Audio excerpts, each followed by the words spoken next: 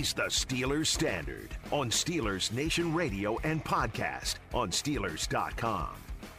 We're going to play an old favorite here at Steelers Standard today. A little old bit favorite, probably the favorite, the staple of the Steelers Standard. A little game we like to call or We're going to apply it today to the free agents that have signed in the NFL. We're going to look at the big names, where they've landed, how long they've signed for, the amount of money that they're going to be making.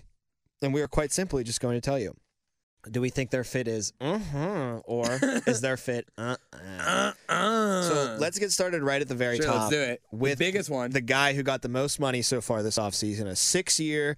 He got the most money and he got the longest tenure, term. yeah. He got a 6-year, $120 million deal.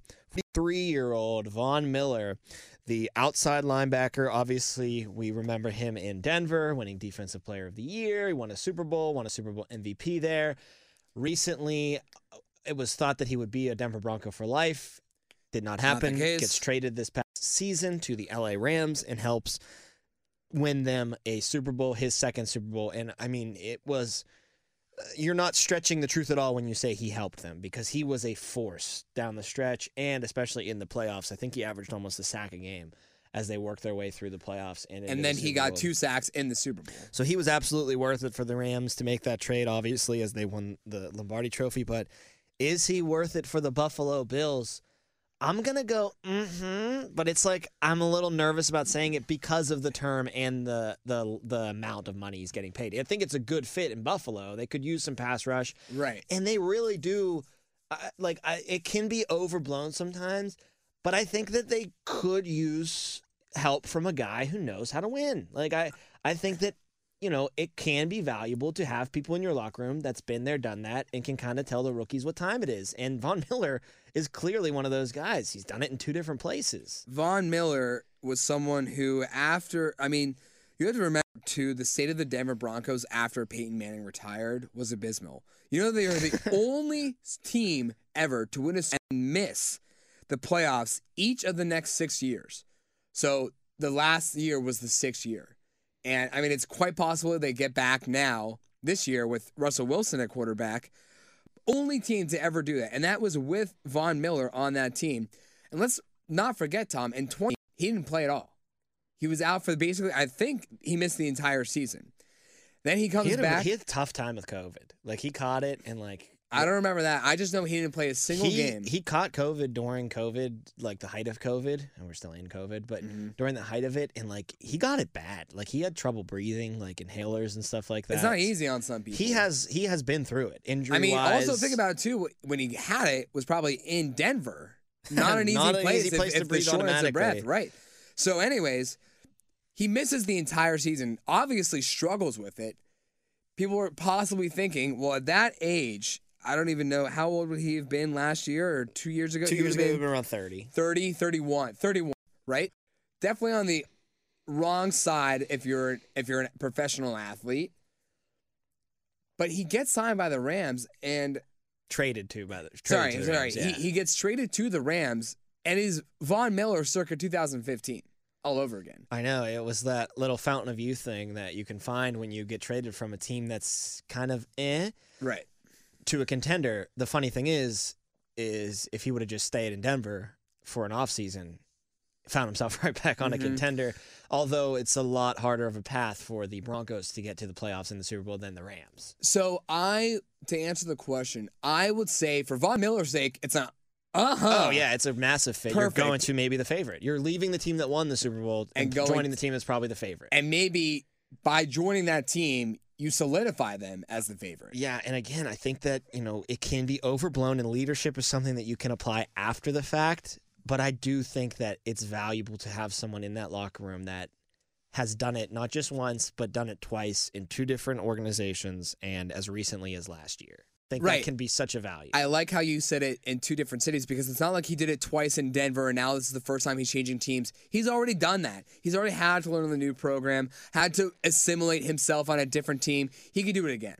And now you said too, Tom, he came into LA with Aaron Donald being Aaron Donald. Von Miller is the best defensive player on that team automatically. So absolutely, this team can easily around him and learn a lot from him. You can make that 6-year, $120 million look a lot better, too, if you win a Super Bowl in the next 2 seasons. You know, I understand that you're paying him that 6-year term to get him locked up, and, you know, what other contract was he going to find more enticing than that? Bills clearly wanted him. They made him an offer that he could not refuse. But I really get the sense that front office is saying to themselves, first 2, maybe 3 years of this deal is when things really count. We're willing to eat a lot of money on the back end of it if he can deliver that Lombardi trophy to us. Is there a point? It becomes worth it if you win the trophy. I think if they don't win, though, bad deal. No matter what. In 6 no matter years, what. right? Yeah. Say it's a 6-year. And you haven't won still. No, say it's a 6. He wins it. It takes up until that 6th year of his contract to win. Then I guess it's a good one, but right, I'll be crushing it up until that 6th year for sure. It's a lot of money and a lot of years to give a very elder statesman in the NFL.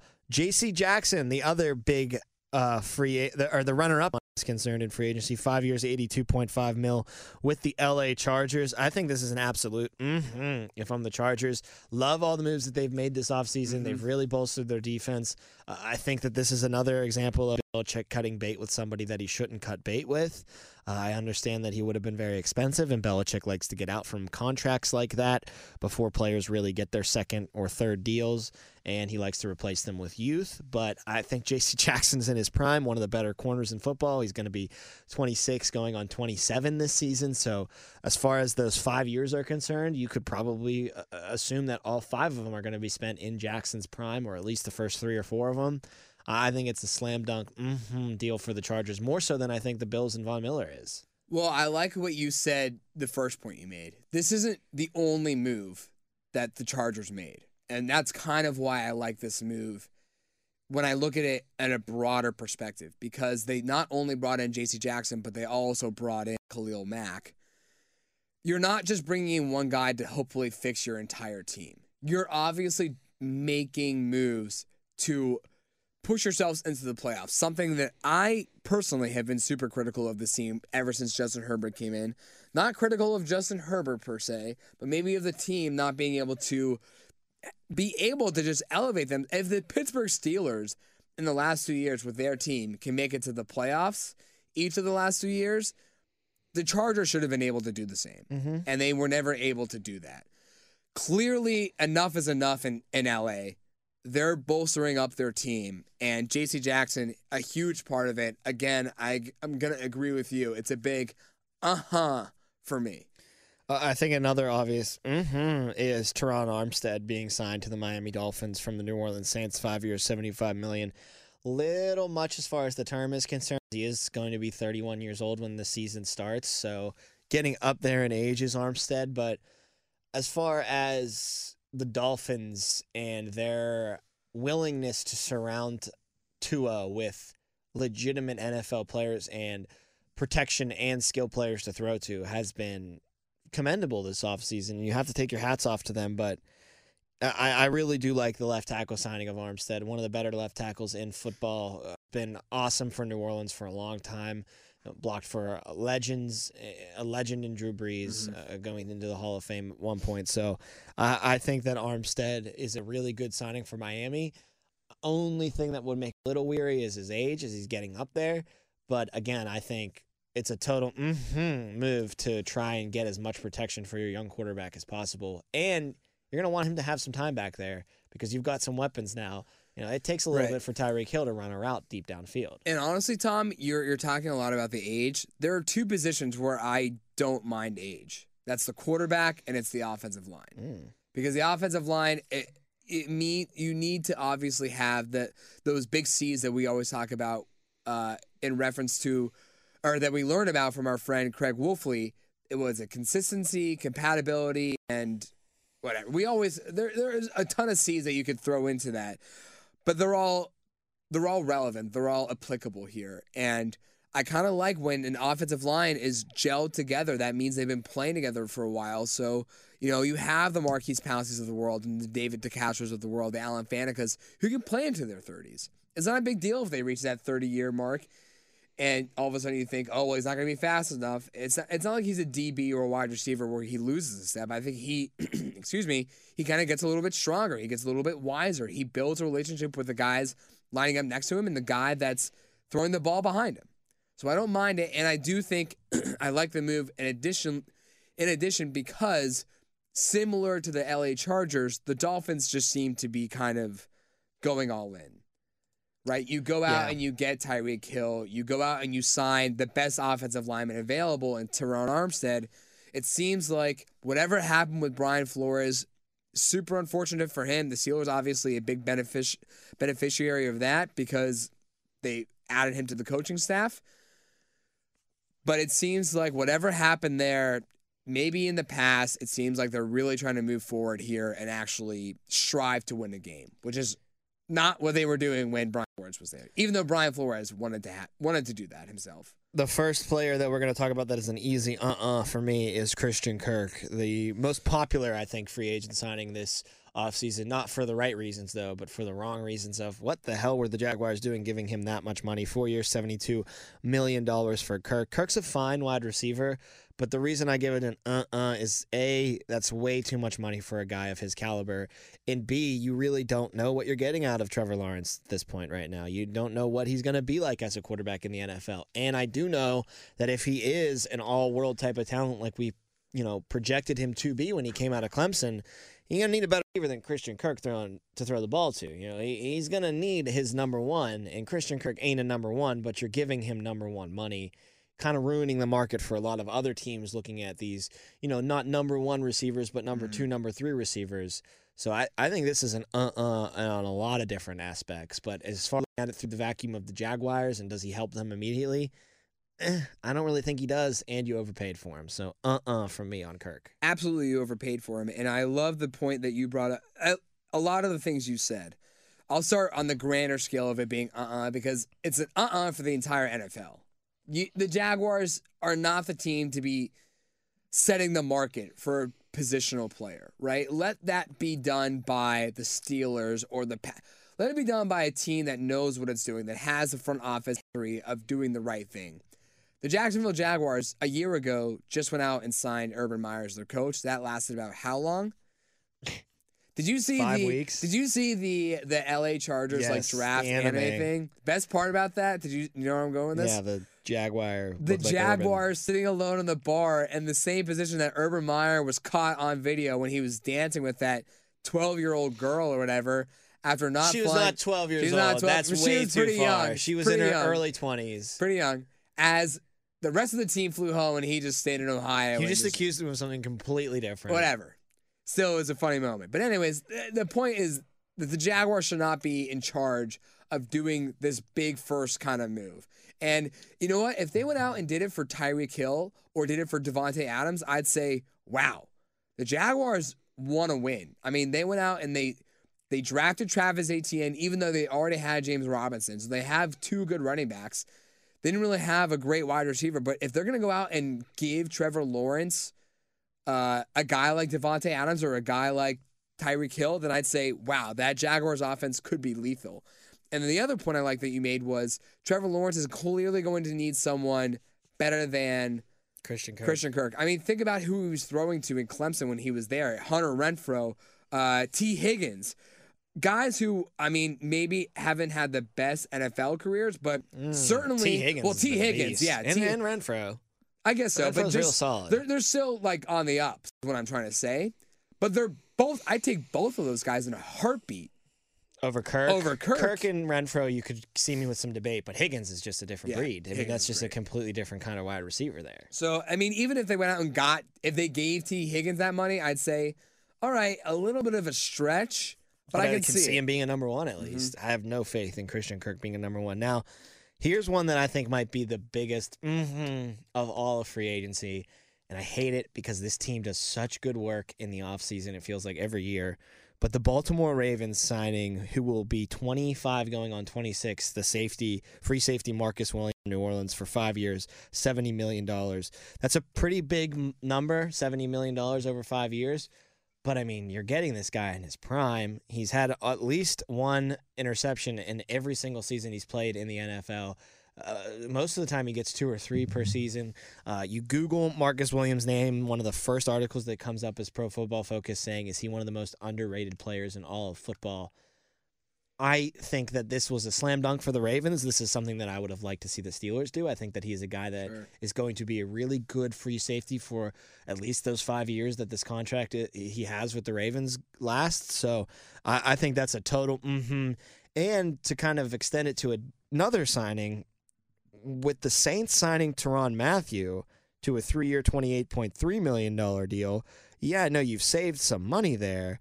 And obviously, that's a big name that you get to have come home to Louisiana and play in your secondary, but I don't think it's that far-fetched to say that Marcus Williams is better than Tyrann Mathieu right now, and he's younger. I mean, I think it's clear because he was signed so much earlier.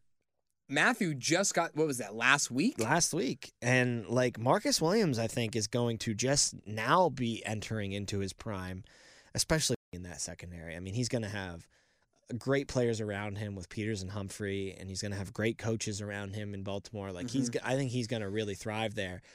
Whereas the Saints, I don't understand it. So I letting get him go. The only thing that you could make sense is that you got a little bit of a discount with a bigger name, right? So, like, he might not be as good of a player anymore as Marcus Williams is, but you're getting someone that, you know, fans are going to recognize more. Like, the signing that people nationally are going to recognize is Mathieu to the Saints, not Williams to the Ravens. But I think Williams to the Ravens is the bigger signing.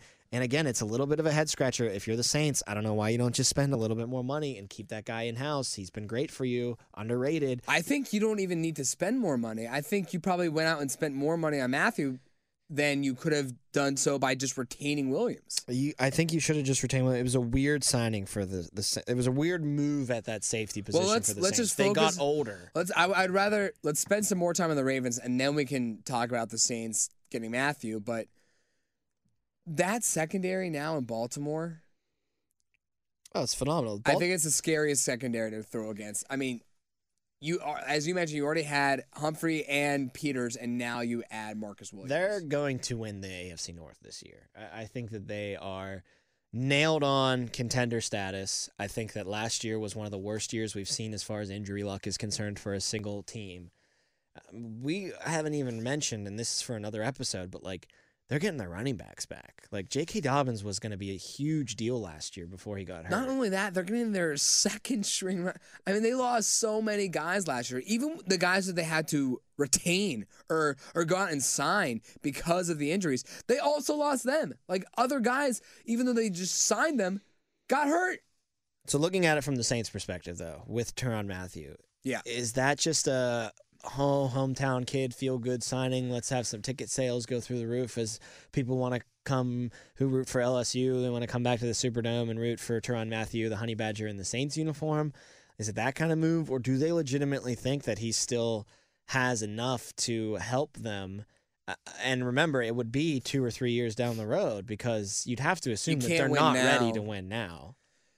Because the fact that we come in here week after week and say, oh, look at the Saints, could be good, but they could be starting Andy Dalton. I think they're going to start Winston, but... Yeah, but Winston, again, continues to suffer through injuries. Yeah, so it's only a matter of time, maybe. It's not because Winston's going to lose the job to Andy Dalton. It's because Winston could easily not be available. Exactly. So, yeah, I think it's kind of the reasons why you and I were on this show, and guys like Dale and Matt were on their show saying it's not the move for the Steelers to go out and get Mathieu, because you're not winning right now. You like your team, but by the time Mathieu is old and he's like 35, 34, that's when the window for the Steelers really reads. If it's Mitch or if it's Kenny, those guys will be established in this franchise. Obviously, you'll have Najee Harris at that point, could be the number one running back in the NFL. This team, they know what their process is. The move to make was to go out and get a quarterback and then acquire one through the draft and really feel it out which guy is going to be theirs, rather than the Saints, who kept Winston, signed Andy Dalton, who I would have said, if you're the Steelers, say, yeah, go out and sign Andy Dalton if you're going to release Mason Rudolph. Yeah, have him as a veteran. has him as the third guy. Not the right. second The guy guy, who just knows- possibly the first guy. The guy who just knows how to, go through a camp, go through football. So it's just season. it's very puzzling to me, Tom, to witness the Saints, who were one of the best teams over the past decade with Sean Payton and Drew Brees, and in their first year without either of them, really make some questionable moves. I think it's easily said that the move they should have made was to just retain Marcus Williams. Yeah, especially if they were going to go out and spend on a free safety in the free agent market. Like, if you wanted to let Marcus Williams walk, then let him walk. Maybe draft a safety. But I wouldn't like go that. after someone who's, as you said, older and more expensive.